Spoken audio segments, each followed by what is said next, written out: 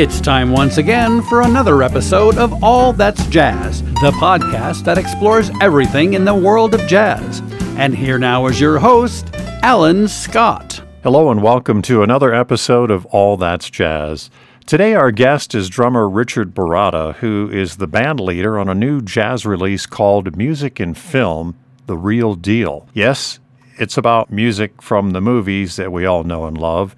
And yes, it's about a man who knows a thing or two about movies.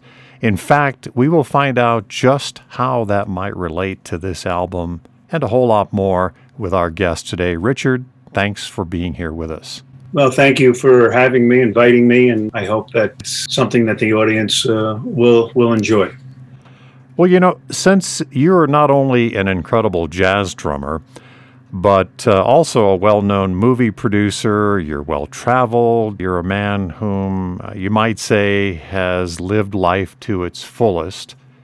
In starting out today, tell me about going down Africa's raging Zambezi River sideways in a rubber raft.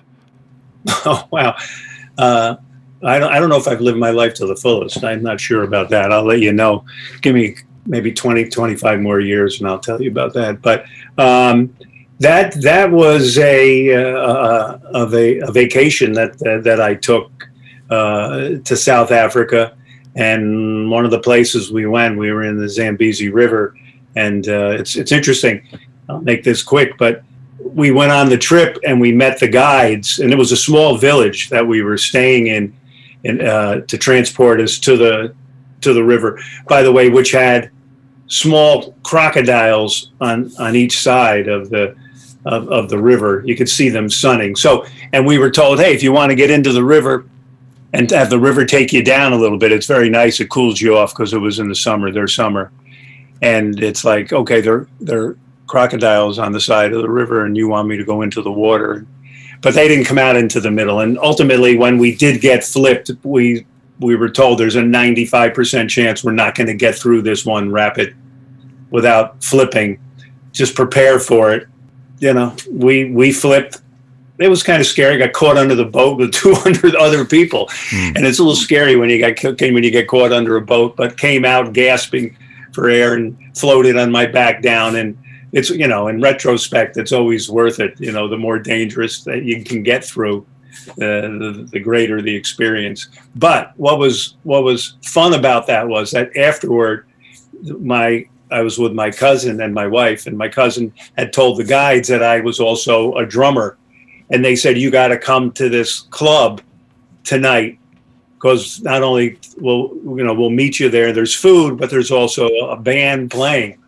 So we went, and it had a roof on it. The floor was dirt. There were wooden tables, and the drummer had his bass drum was a big round box with he had a pedal, but it wasn't really a hard beater on the pedal, and the hi-hat were shells that were, well, you can't see me, but they were parallel shells that you would kind of click, but there was no cymbals of any sort to hit. And you played with sticks, but it was real authentic African music. And the drummer was kind enough to let me come in and sit in. And man, it was a lot of fun playing with them. And they were screaming and loving it because I was doing some things that he didn't do. Obviously, he did a lot of things that I couldn't do. But between the two of us, there was a communication it was really so wonderful and special. We enjoyed it a lot. We had a lot of laughs and it was really fun. So that trip turned into a musical experience, which I was thankful for. And see, that's part of the universal concept of what music is all about. It is universal, and it is a connection for many people all over the world. It doesn't matter whether you're in Zambezi or if you're in Tenafly, New Jersey. You all speak the same language, and it's a language that everybody understands among all the musicians in the room, if you will. And I think sometimes there's a person in Tenafly that's from Zambezi.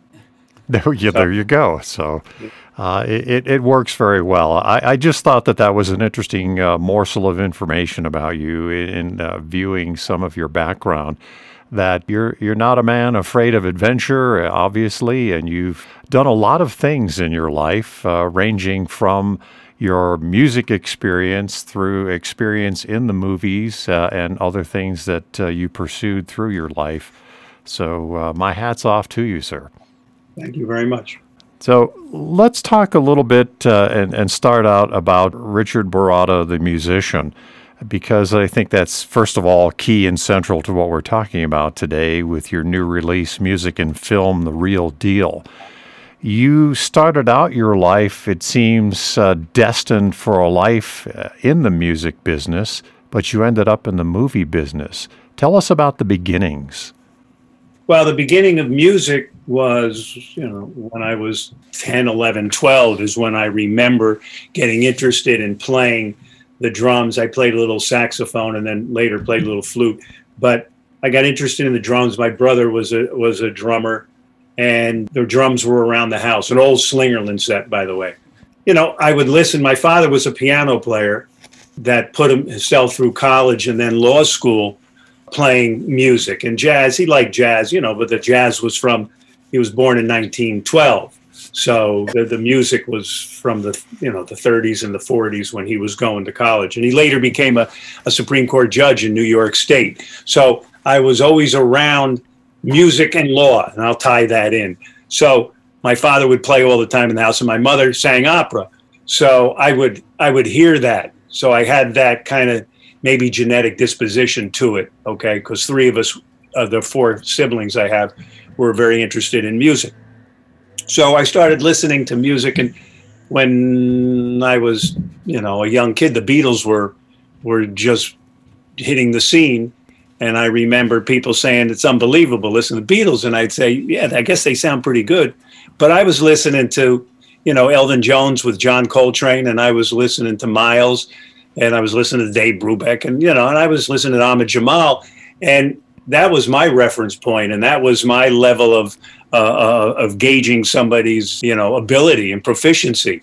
So I grew up playing jazz as a kid. I was in a jazz band when I was 13, 14, 15, 16. And, we dabbled a little bit in some funk stuff and some soul stuff, but I was really driven by the jazz. So subsequently, I went to college, studied, was going to go to law school, obviously, because my father had the connections and he had the wherewithal to see what it was like to be a musician and to be a lawyer and which one was going to set me up, at least economically. But I didn't have the heart for it. I really wanted to play music. It was in my blood.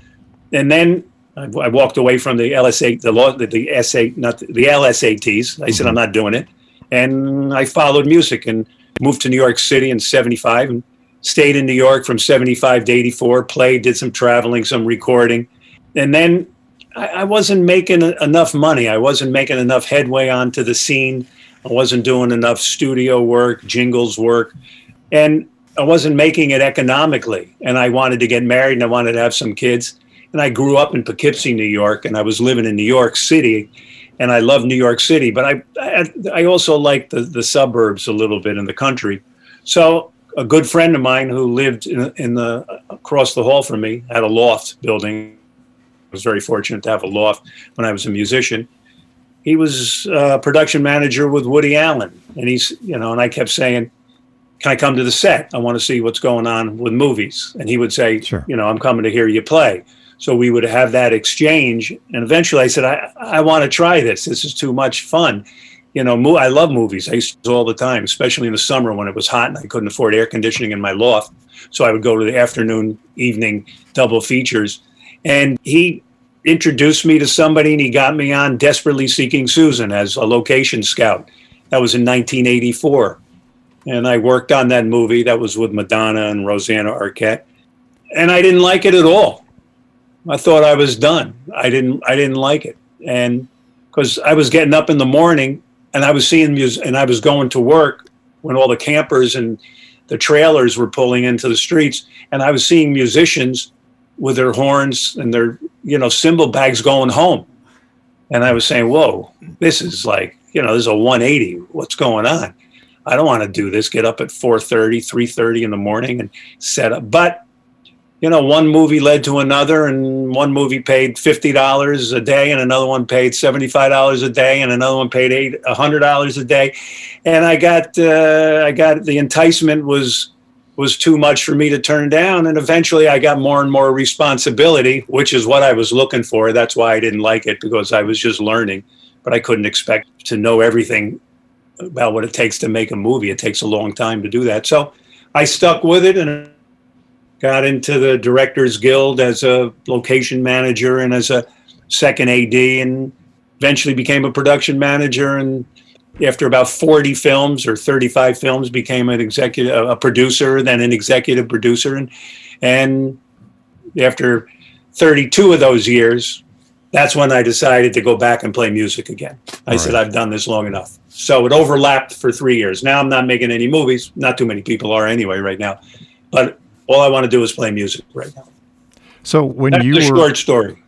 Yeah, well, no, it's a great story, and thank you for laying that out. When you were away from music for a while, was there this longing or this sense of, gosh, what am I doing? Because I know sometimes either commitment or responsibility, economics play heavily into our lives when we either get married or in a relationship or just life in general. You have to have sustenance or support somehow financially, and you find a way, but then there's always that longing or yearning to get back to something else. There were many moments I had, what am I doing? There were probably moments, I think everybody has those moments. Sometimes you have those moments with the job you choose. Sometimes you have the moments when you're married. What am I doing? What's going on here? But I didn't have those moments, so I don't want to say that.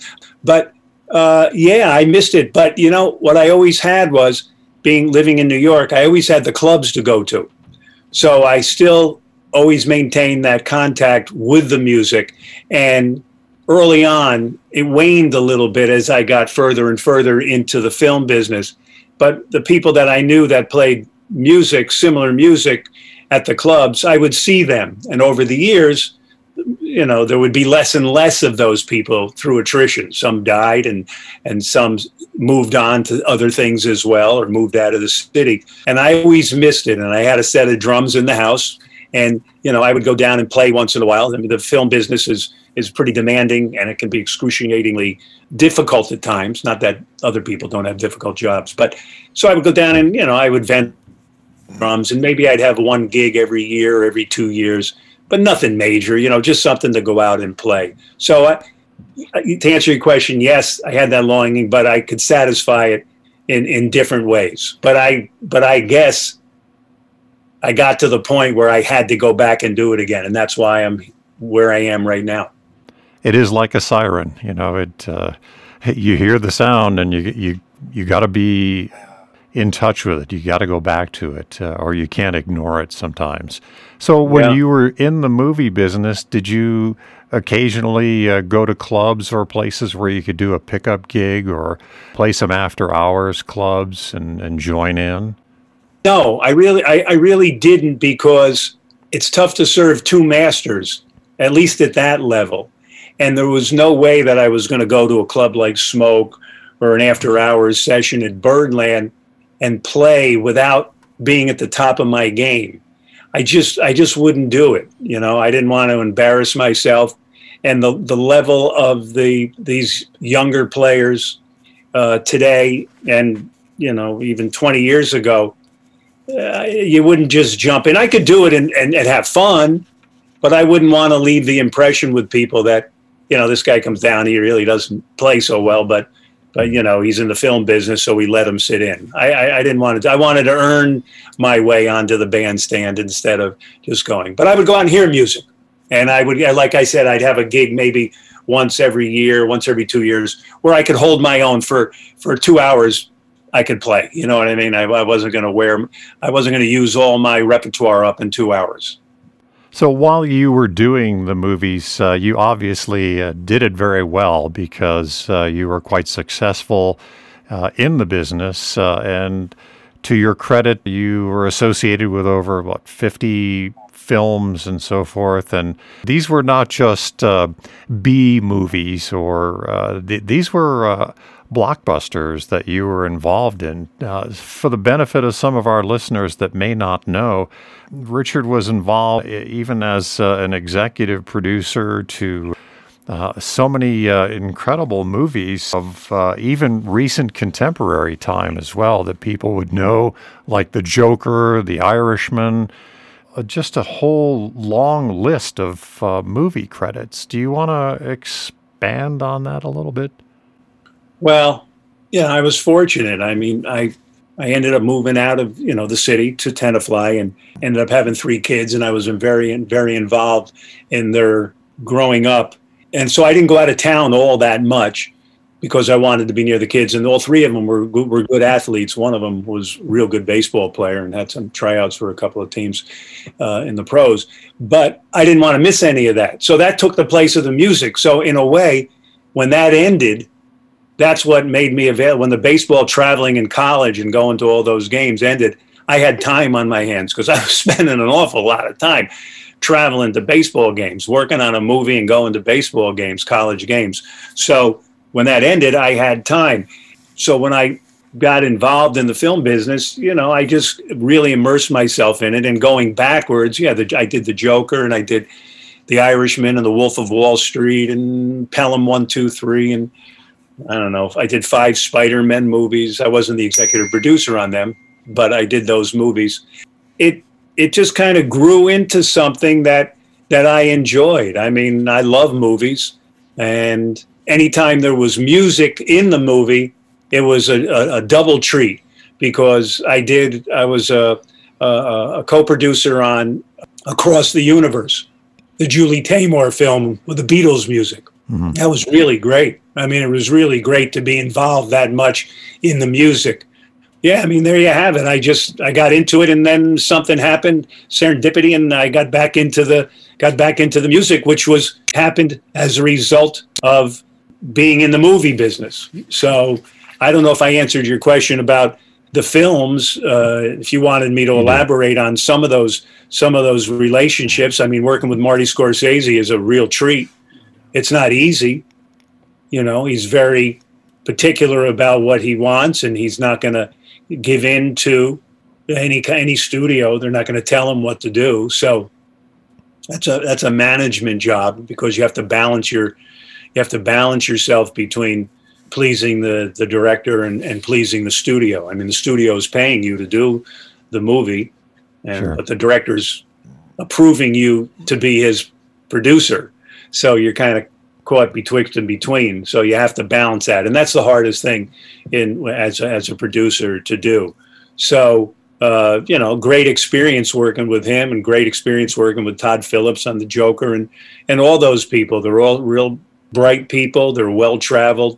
They're very creative. So it's in a way it's similar to music, but it's not. But what's the unifying thing about it is almost all films, except have music in them.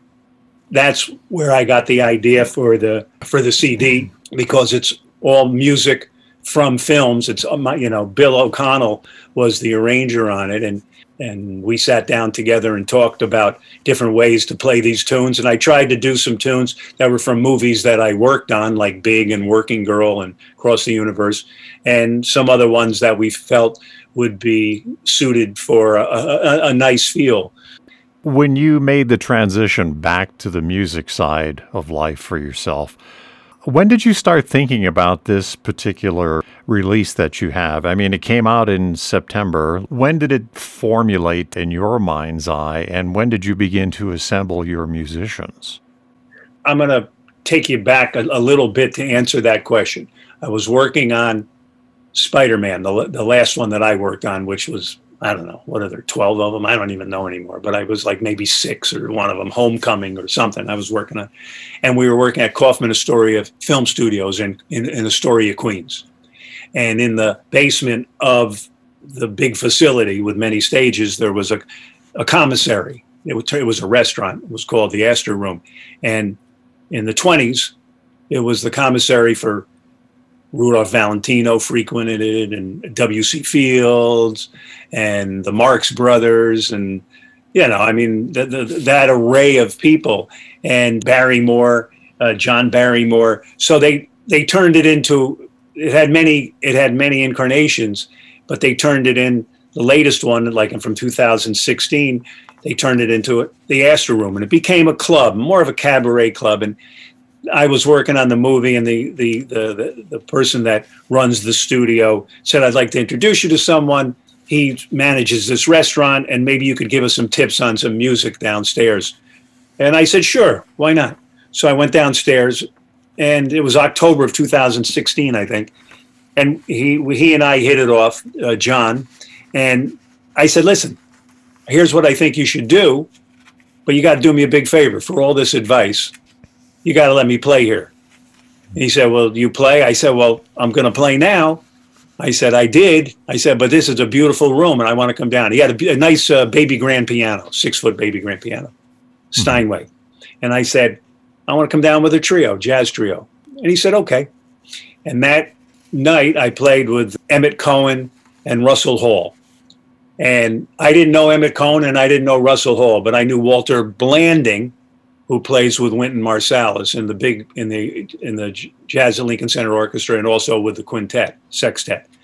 And he introduced me to a couple of musicians, Emmett and Russell, and I played a trio gig there, and the owner liked it, and he said, "Why don't you come in again?" So right before Christmas, I went in there with Emmett on piano one night, Mike Ladon another night, and I had Russell Hall, and I had Eric Alexander, and I had Marcus Printup, and myself.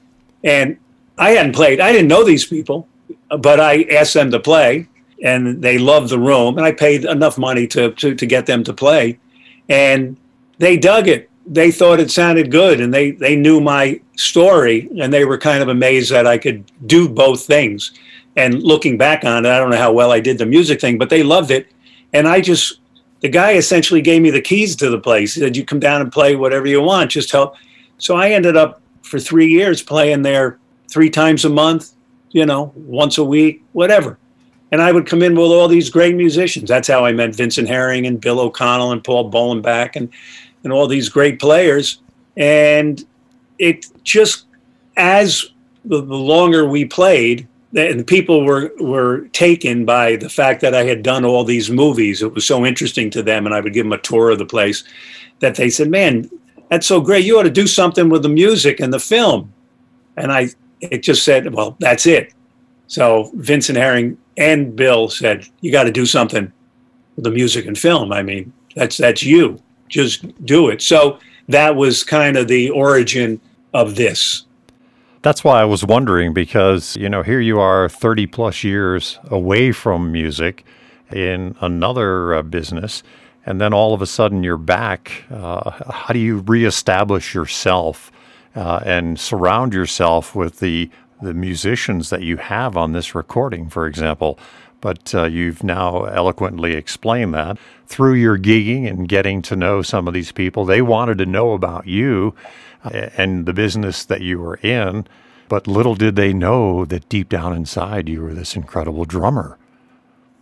Well, I don't know if they think I'm an incredible drummer or not, but deep inside they enjoyed playing and hanging with me, I guess.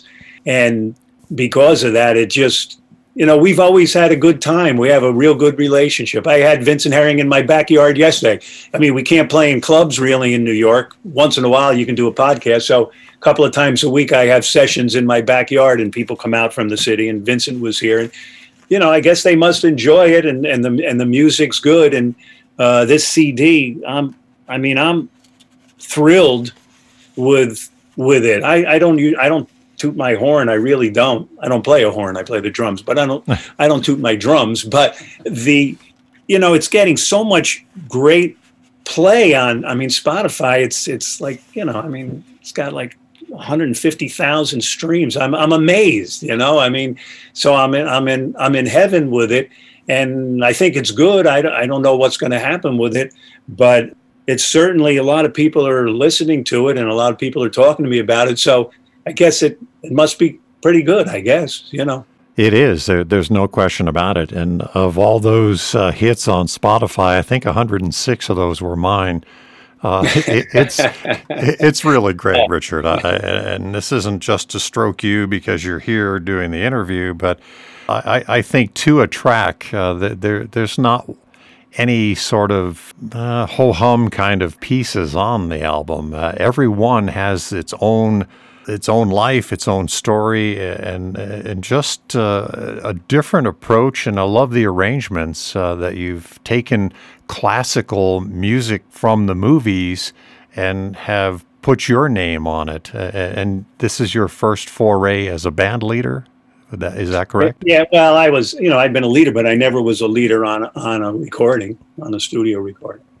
And, obviously a lot of the credit goes to Bill O'Connell for the arrangements. I mean, I sat with him at his piano and we talked through things, but Bill put the pen to paper and put these things down. And, we had a commonality about it. And between Bolenbach and Bill and Vincent, so we had a good time doing it. And I think it comes out in the music. There's a nice vibe to the music. Oh, no, there truly is. And it's very, very listenable and enjoyable. When you were laying out all the tracks for this particular recording, the first track that you chose, was that because it's the one that you wanted to make a statement or be the establishment for where you would move forward from there? How do you set up the progression for the release? That's a good question. I can only tell you how I set up the progression. I don't know how people do it.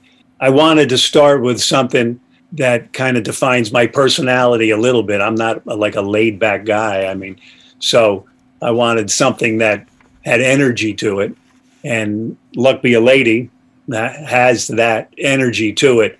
And I think a lot of people know the song.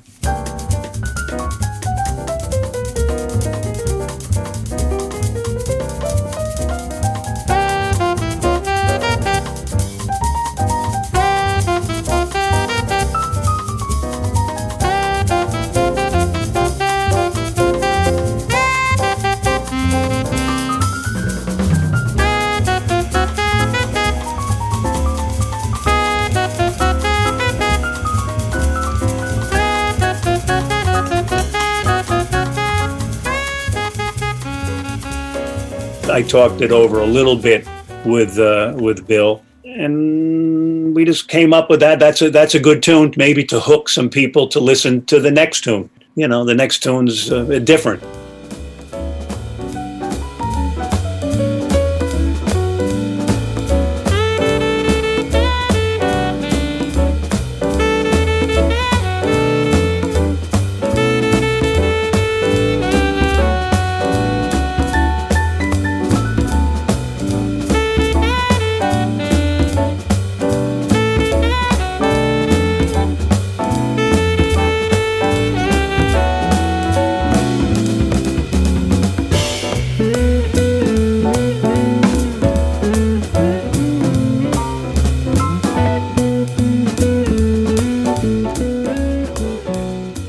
That first one's like an up-tempo samba, and then the next one's a little bit of a shuffle and the straight-ahead up-tempo thing, and then you go into Alfie, which seems like everybody loves Alfie.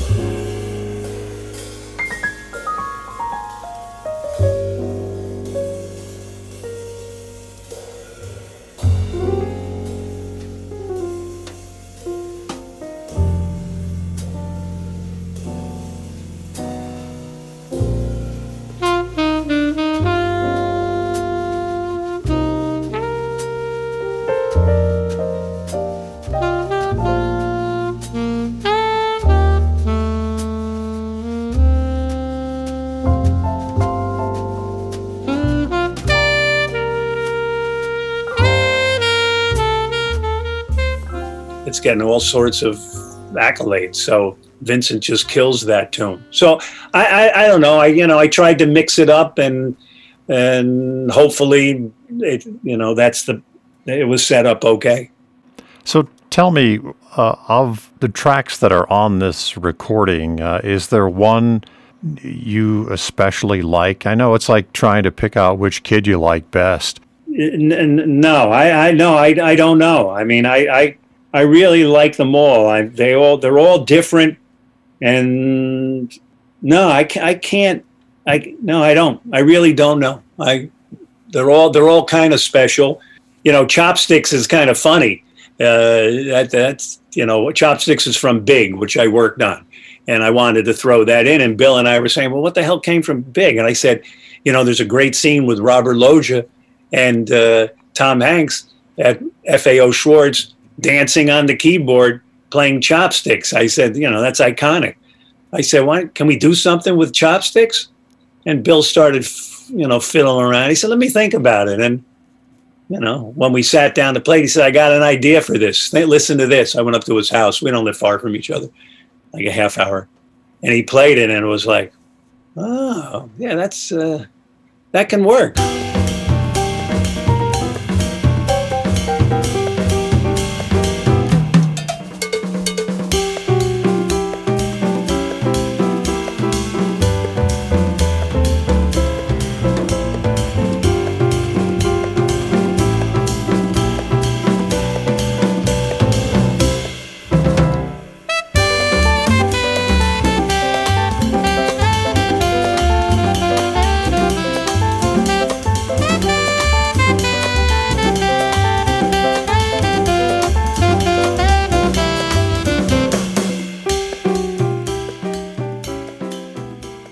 And that's a fun tune.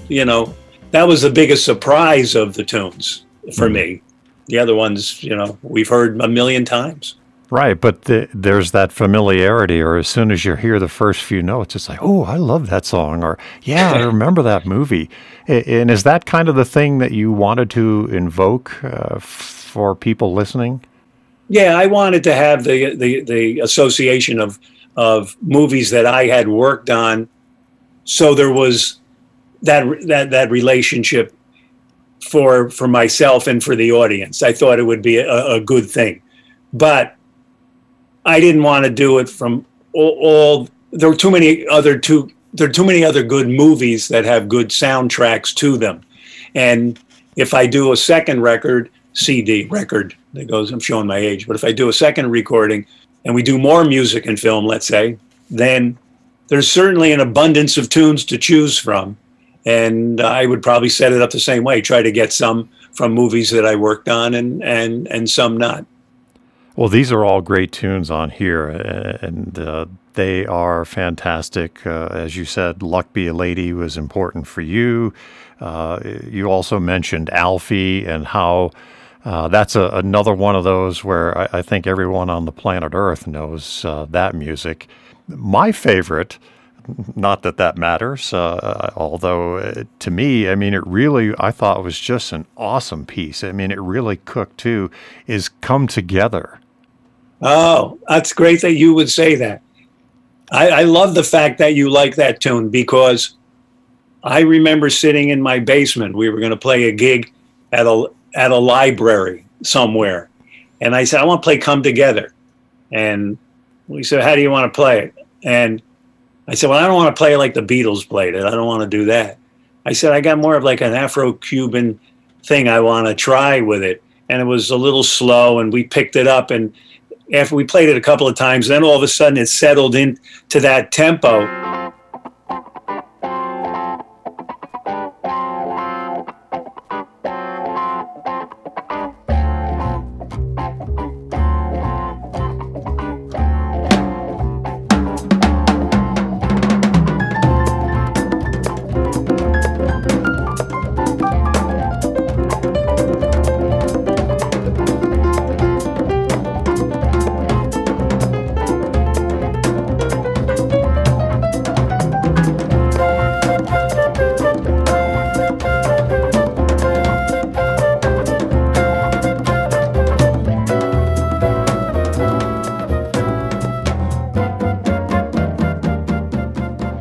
When we got to the end, I remember saying to everybody, we were in the studio, I was saying, I want everybody to drop out slowly, because one of my favorite drum pieces that I listen to and you might appreciate this, is that, Art Blakey used to do a lot of recordings. He did Orgy and Rhythm, where he had a bunch of drummers, and then he did another one where he had a lot of, they were from Cuba, I think, and Puerto Rico. So he did a couple with just drummers, and at the end of, I think it's called Buhana Triangle, or it's with Dr. John, and he plays Shoe Fly, Don't Bother Me. And Dr. John sings it. And at the end of the tune, and Art Blakey's on drums with a couple other drummers. And at the end of the tune, everybody drops out except for the drummers and the bass player. And they just got this rhythm, this New Orleans kind of African feel to it. And I wanted to kind of go in that direction. And that's one of the cool aspects about it. But I think also just for you, it's kind of a showcase of you, the drummer, because you hear a lot of that and you keep that piece together. You were the glue to make that thing happen and stay together. Well, thank you very much. Yeah, there's a conga player playing in there with me the whole time too, kind of holding it together. So, yeah, thanks. It's just, it's interesting when you play music. You can play out music, you can play in music, you can play classical music, you can play anything. But what you can't deny, even if you're Albert Eiler or Cecil Taylor, when something's got a great feel to it and it's got a momentum to it and it swings, that's a great feeling. And that one kind of captured that. And it's really simple. It's really simple, but it really is. It was so much fun to play and it's fun to listen to. So, that's sometimes the simplest things in life are the most enjoyable. So a great lineup of wonderful tunes on the whole piece, and it's now out and available. It's on Savant Records, and it came out September 25th. But at this point, Richard, where do you go? What's coming up? Well, at this point, where do we all go? I mean, these are some really trying times right now. I'm not going to get into the politics of anything, but, being a movie guy and a music guy, you probably have a pretty good idea what side of the line I stand on. But, this COVID thing has destroyed music. It's destroyed Broadway. It's destroyed classical music, philharmonics, dance, any performance art in the theaters. It's really difficult. And, I'm fortunate enough to have worked and made a living making movies, which is a different kind of art form. I mean, there's backings, there's money behind that. And that's a lifeline. But music is very difficult, along with those other things that I mentioned. So where do you go from here? You just hope that we come out of this thing from a political standpoint and from a health standpoint in a good place, and we're able to get back to playing music and performing and bringing people something that they really need. We all need it. I mean, music is universal. Arts are so important, so important. I wish somebody would get that message across to the people that really, make those decisions. Mm-hmm. So where do I go from here? Let's say everything, is cool and the life gets back to quote unquote normal. I guess I go back into the studio and do another recording and try to get some, go on tour and do some festivals and do what musicians do, play. I mean, that's what we like to do. And I have the luxury right now of only wanting to play and having the ability to do that. I don't have to teach. I don't have to do any of that. If a movie comes along, or like a real enticing movie, I would think about going back and producing another movie. My son's a filmmaker. My daughter's a filmmaker. Maybe they would ask me to get involved in something. So I might do that. I've been turning things down because I just want to do the music. So, I don't know. I've always kind of approached life, as it's going to take me where it's going to take me. I'm a responsible person, so I'm not going to let anybody down in that respect. But my kids are all grown up, and my wife and I are, we're very independent. So we'll see where it goes. I don't know. it'll probably, I hope it goes someplace really interesting. Maybe I'll be back down there. Maybe I'll be in the Colorado River next time to bookend the conversation. I went down the Zambezi. Maybe I'll overturn in the Colorado River. Who knows what'll happen? Well, then, if you decide to do that, I hope we won't be up that proverbial creek without the paddle.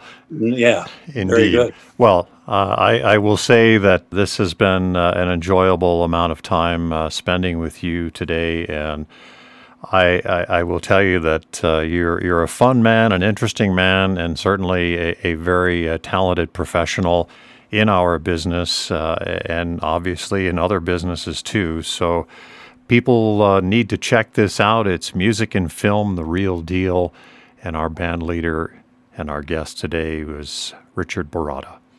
Well, thank you very much for having me. It was a pleasure speaking with you, and I've heard good things about your show, so I'm thrilled to be a part of it. Well, thank you again for the time today, and all the best to you, your family, your colleagues, and more importantly, right now, as is in respect to this release, I hope this has a tremendous amount of success, and this puts you on yet another plane and a map for people to enjoy. Well, thank you very much. From your lips to God's ears. Thanks for listening to this episode of All That's Jazz with film producer and drummer Richard Baratta. Our thanks to Ben Sidran for our theme song, Mr. P's Shuffle. Please join us for our next episode featuring a conversation with vocalist Noah Levy about her collaboration with bassist Shinpei Ogawa in a tribute to the music of Cole Porter. If you liked today's episode, please leave us a 5-star rating on the app you used to listen to us. We have new podcasts every Wednesday. You may subscribe for free. We are now heard on all top platforms, as well as Facebook and our website, allthat'sjazz.net.